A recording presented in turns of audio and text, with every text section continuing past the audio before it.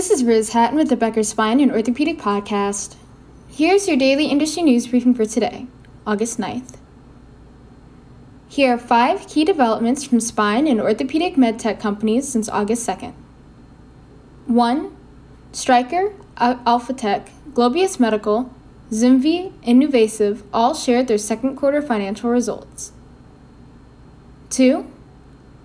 Anne-Françoise Nesmes, CFO of medical technology company Smith+Nephew, will step down from the role during the second quarter of 2024. 3. Centerviews named Bill Kaushik as CFO. 4.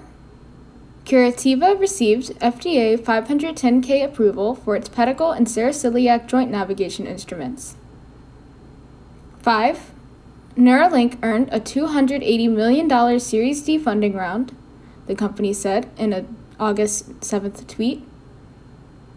If you would like the latest spine and healthcare industry news delivered to your inbox every afternoon, subscribe to the Becker Spine Review e-newsletter through our website at www.beckerspine.com.